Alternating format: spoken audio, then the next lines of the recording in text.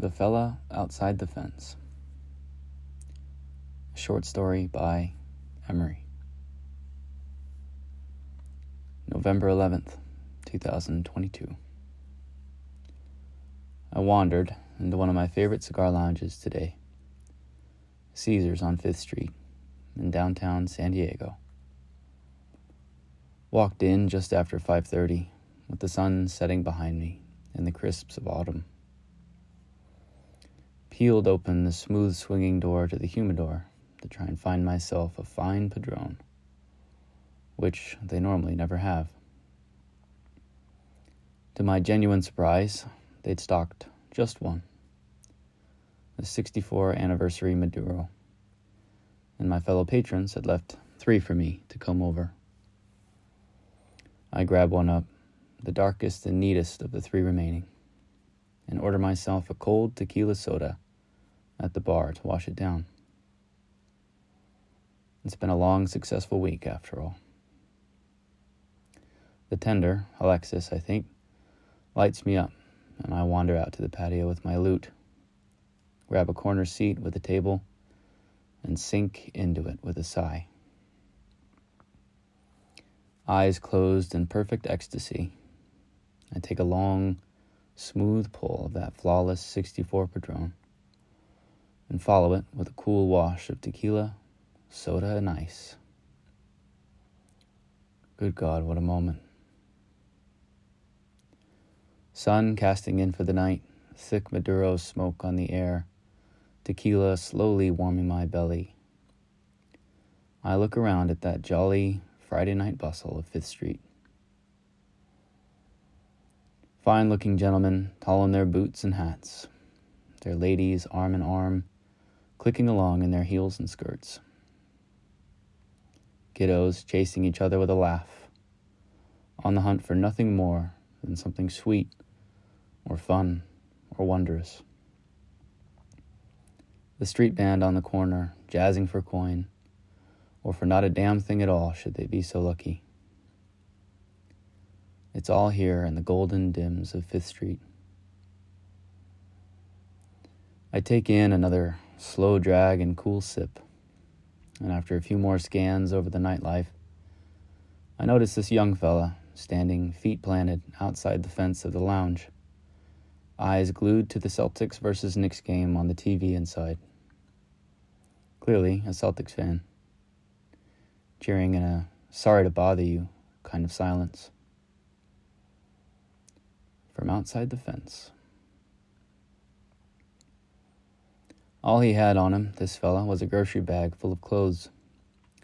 Neatly folded, I noticed. A blank, tattered hoodie, some ripped jeans, 3 sizes too large, and some old Jordan Dunk sneakers. Also nicely kept, I noticed. His pride and joy, no doubt. He was clearly homeless and younger than me, which really broke my heart. Me, sunk into a comfortable chair on the patio of this fine cigar lounge, chewing the most perfect Padron you never saw.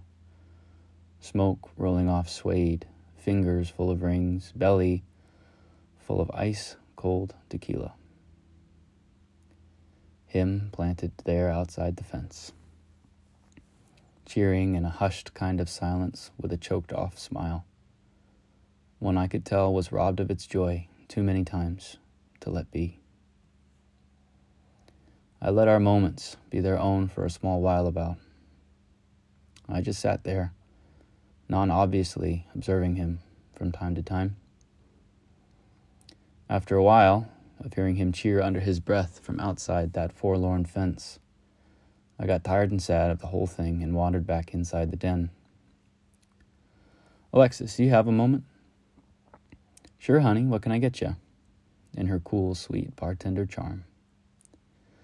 Listen, there's this young fella planted outside the fence here on this side, cheering for the Celtics game in here. I can tell he hasn't seen a room in a while. He looks harmless.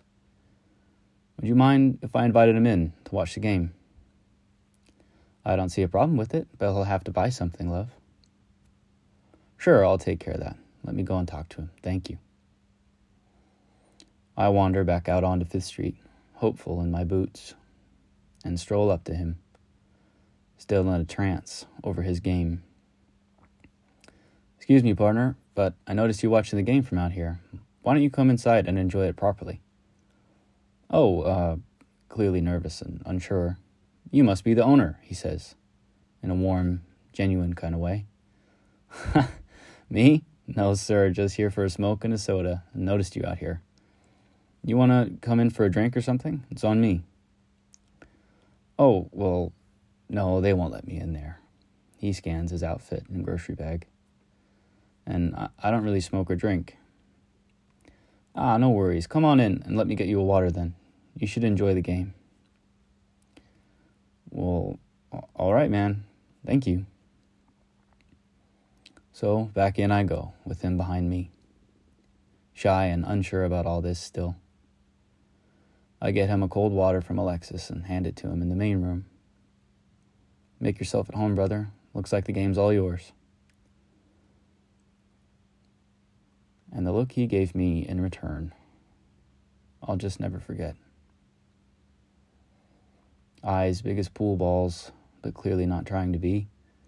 Hands both cradling his grocery bag in cold water like it's the only one he's ever had. Shoulders curved in so as not to take up too much space in this unfamiliar room. Grateful, confounded, uneasy yet excited, pleasantly confused, erupting in excitement, but not as to let anyone know. Thank you. It was truly the most perfect thank you I'd ever heard. With a smile, I patted him on the arm like guys do, and left him with, "Enjoy the game, my friend," and turned away. I tipped my cap to Alexis and walked back out to my seat on the patio. With a sigh of contentment, I sunk back into my chair with my cigar and took another look around 5th Street. I poured back the rest of my tequila in a gentle rush of satisfaction, I guess. And from the depths of what I felt like nowhere and everywhere, I nearly burst into tears. From outside, I could see him through a small crack in the doorframe in the window, sitting at the edge of his seat, watching his game with eyes and a smile like he stood in front of Jesus himself. I must have looked insane, spying on him through the glass. I tried my best to keep it held together and be nothing but grateful and cheery. But one tear I just could not detain, rolling down in smoke over suede. One tear for everyone unfamiliar with something so simple as a warm room and a chair. One tear for a world growing, perhaps, too estranged from random human kindness. One tear, my profound thanks for being lucky enough to experience a moment like this. One tear for all the miracles I've received that I know all too many may never see. One tear that today I got the chance to be one. You deserve it, I whispered with a whimper. And off into the night I went, never to see that young fella again. The fella outside the fence.